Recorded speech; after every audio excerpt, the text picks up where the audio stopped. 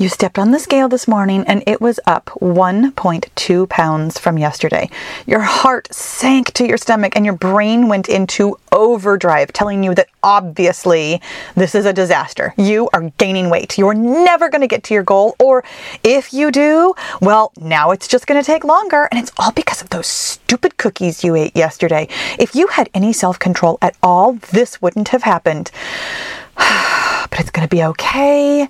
Today's a new day and you'll just get on with it as best you can. This all sounds familiar, doesn't it? My friend, today on the Get Your Goal podcast, we are digging deep into the monkey chatter that you hear in your brain when you step on the scale. And I've got a simple, practical mindset solution for what to do when the scale goes up. Listen, anybody can help you lose weight after menopause by restricting yourself and using willpower, but my zone of genius is helping you lose all the weight you want and keep it off forever by changing your mindset. Welcome to the Get Your Goal podcast, where ambitious menopausal women come to lose weight for the last time.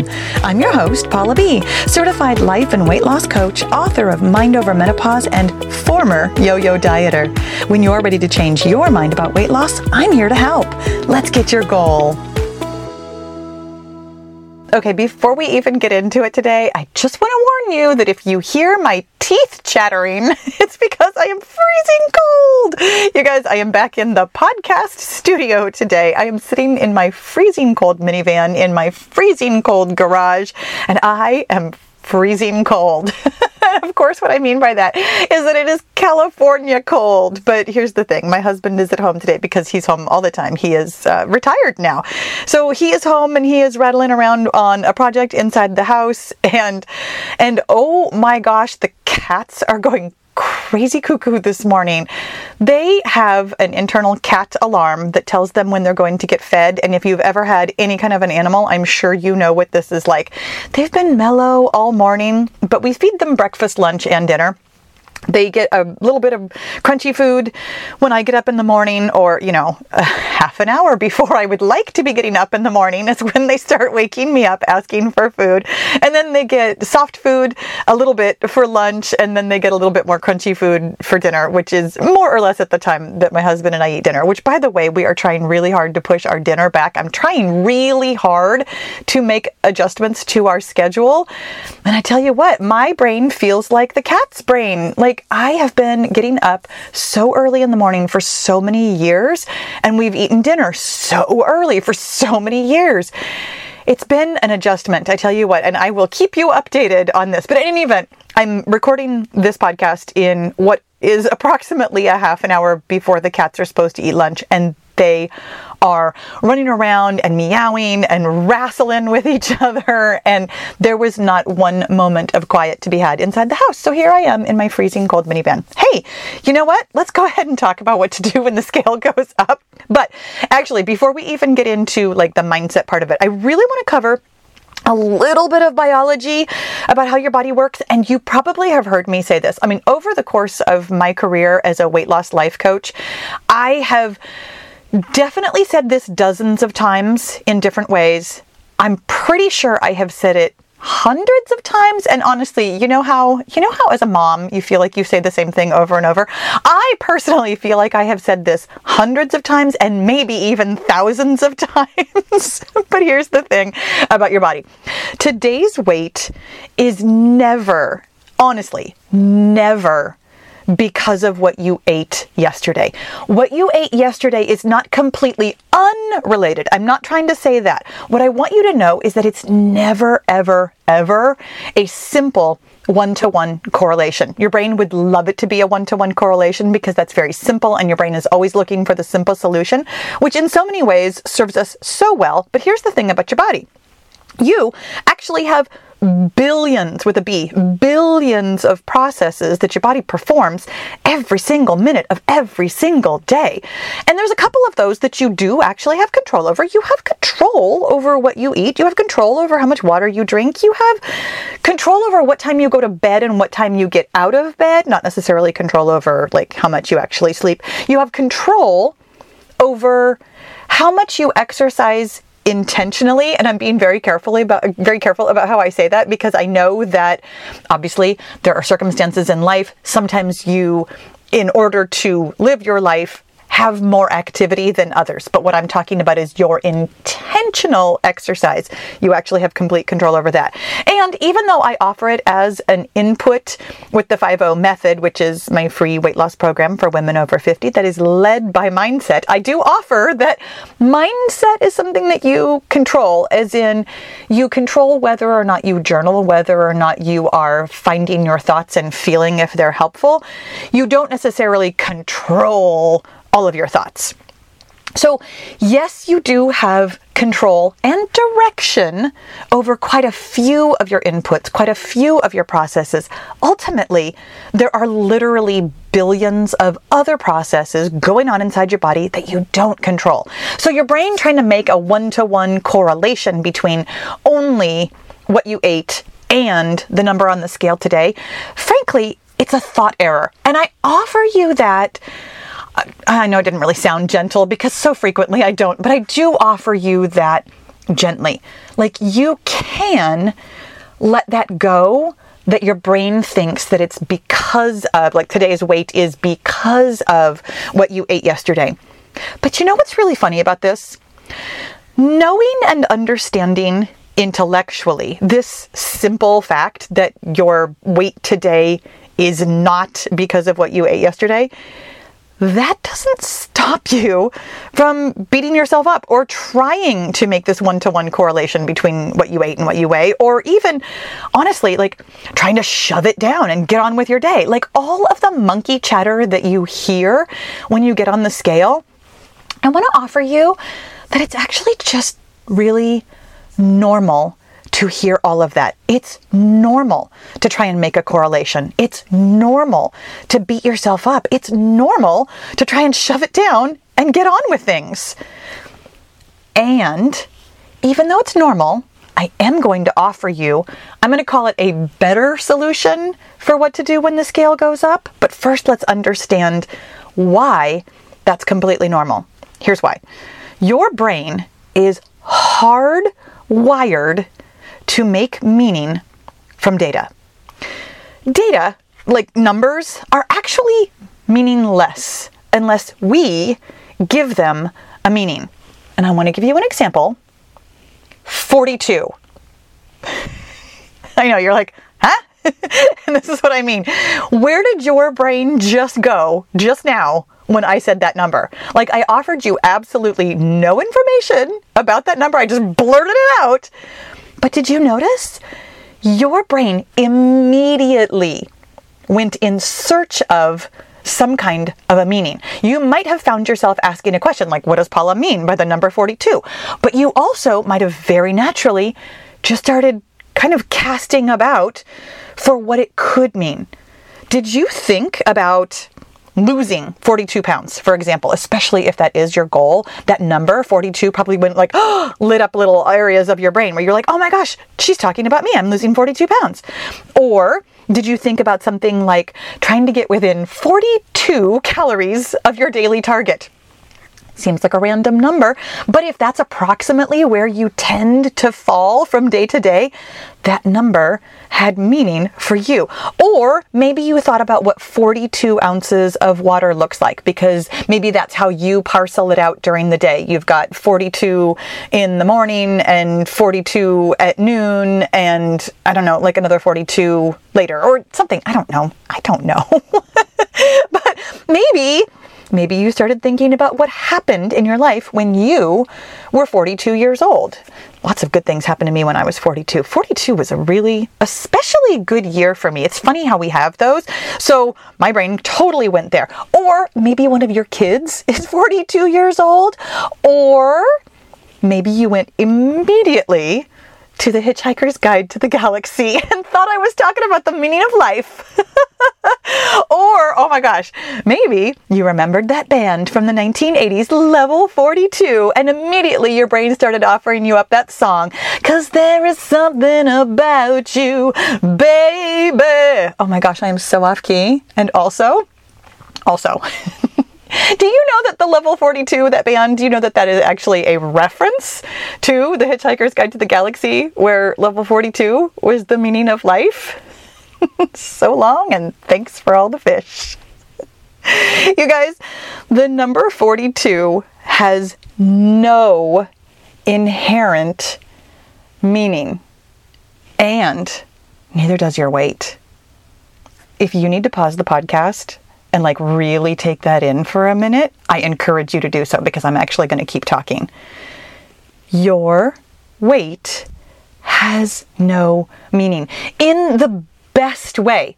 Truly, it is a number, and your brain is simply trying to make meaning of it. And now here's the thing. Some of you might have skipped 2 steps ahead of me and actually made meaning out of your brain's hardwired tendency to make meaning. And then you thought to yourself, oh my gosh, if my brain does that automatically, then I must be doomed to keep hearing the monkey chatter when you step on the scale, right? Not quite right, because here's the thing. Yes, your brain is absolutely hardwired to make meaning, but also it is hardwired to be able to simply observe without making meaning. Yes, we automatically make meaning out of everything, but you also, at any point in time, have the capability, you have the hardwired hardware, I don't know, in your brain. I don't know how I want to think about that. Okay, I'm going to tell you something.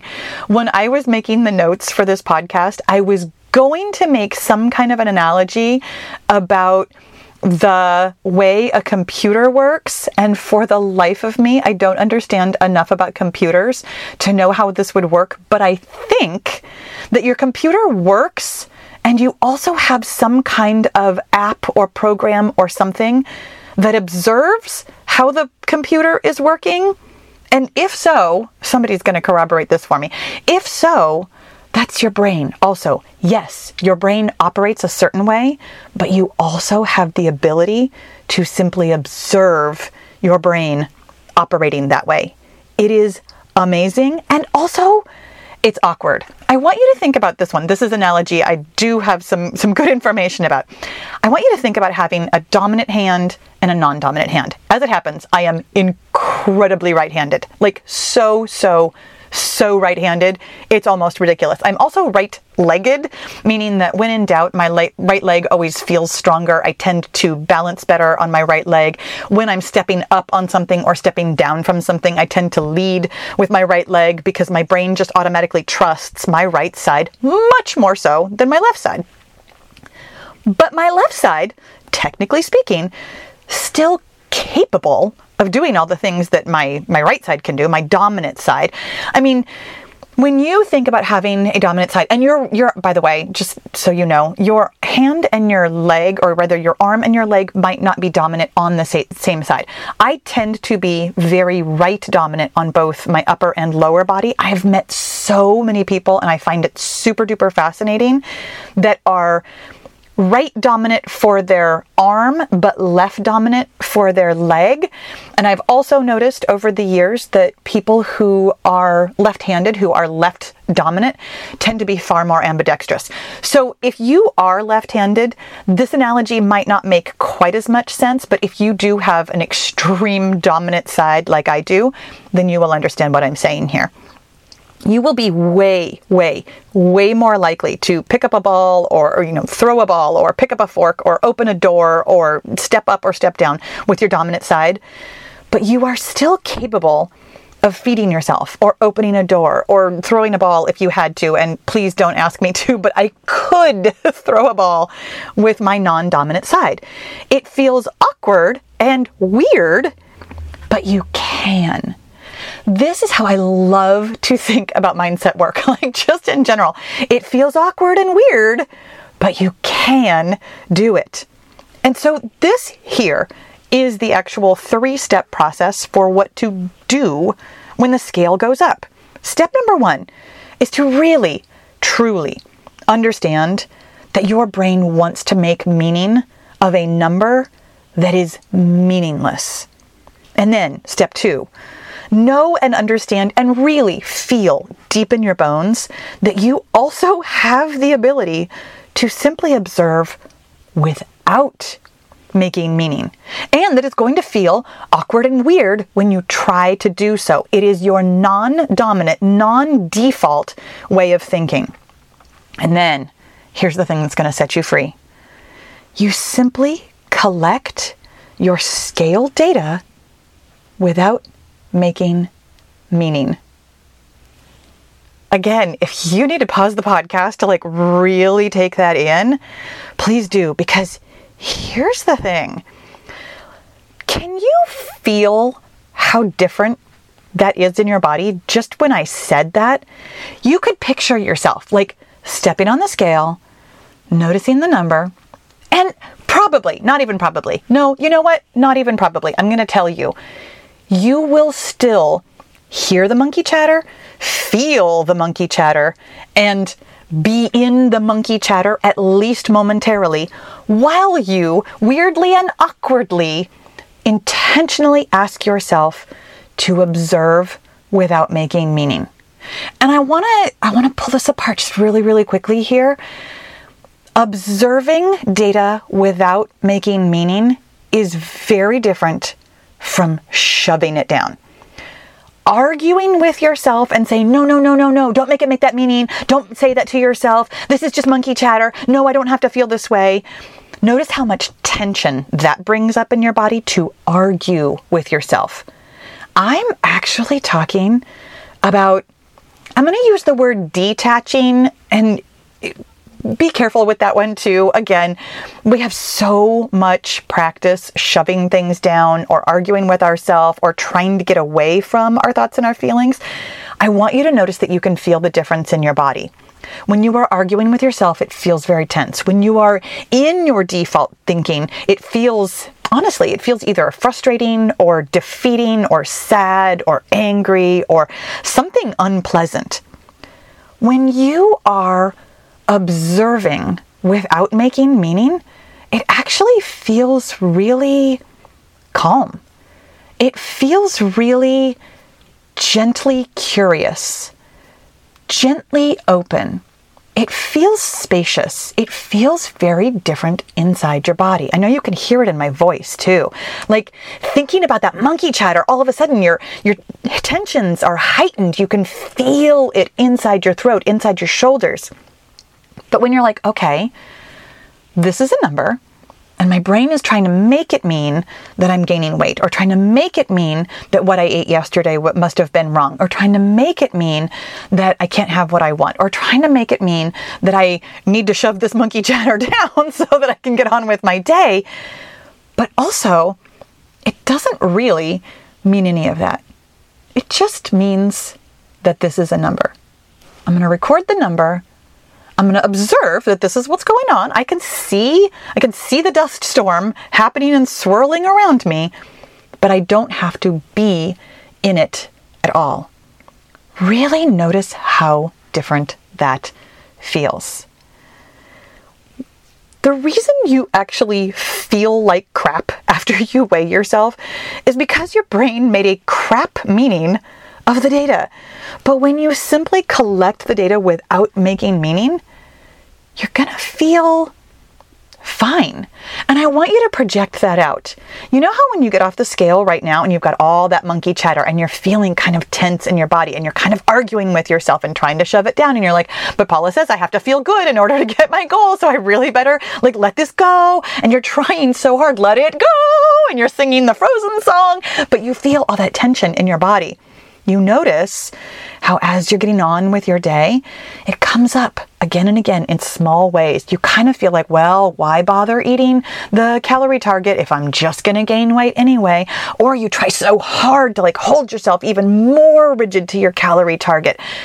You are behaving the rest of the day because of the meaning that your brain made that number on the scale mean. But when you can simply observe and collect data, imagine feeling calm throughout the rest of your day. I have the data. I'm going to keep collecting the data because over time, this data is going to show me that I'm losing weight, that I'm getting to my goal. Therefore, it's incredibly easy to eat my calorie target. It's incredibly easy to drink my water. It's incredibly easy to at least go to bed on time and get up on time, no matter how much you sleep in between. It's incredibly easy to intentionally move my body in a way that I meant to, for the amount that I meant to. And obviously, if you are observing and collecting scale data, my friend, you are totally managing your mind. You are observing and understanding what is going on in your brain. This is how you get your goal. Truly, this is how you lose weight for the last time. This is the work actually that we do inside the Get Your Goal group.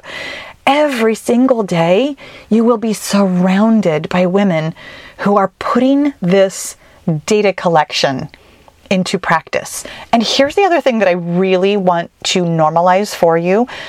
This is why we talked about thinking about collecting data and not making things have meaning as using your non-dominant hand.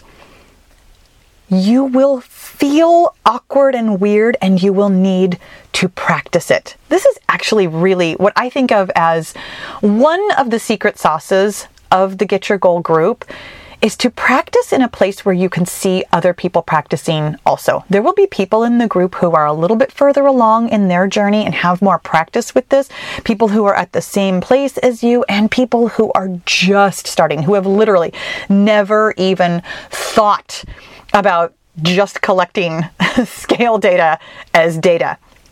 Being able to see that this is kind of a continuum. It's a thing that you can do and practice and get better at, like a skill, because it is a skill, over time.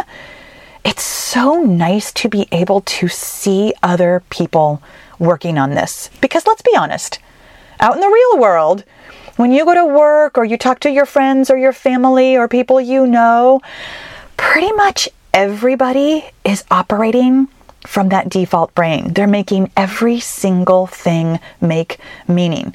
They're talking about their weight like it means something. They're talking about their frustration with weight loss as though the number on the scale really actually ruined their day. When you surround yourself, like we do in the Get Your Goal group, with other women who are really actively using their non-dominant brain, using the side of their brain that can simply observe, and talking about it and normalizing how difficult it is, how weird it feels, how awkward it feels, it'll really help you continue to practice this skill. Because my friend, this is absolutely a skill. You can absolutely collect scale data. This is what you do when the scale goes up. I really, really hope that this was helpful for you today. I'm so glad you were here. Thank you for listening. Have a great rest of your day, and I will talk to you again soon. Hey, thanks for listening all the way to the end of the podcast. My friend, there's no better time to lose weight, and there's no better way to do it than with the 5-0 method, my free weight loss mindset guide for women over 50. It's simple, sustainable, and backed by science. We start with your mindset because your body only goes where your brain goes first. This is the thing that's been missing from all those other weight loss programs you've tried. Download your free copy today at getyourgoal.com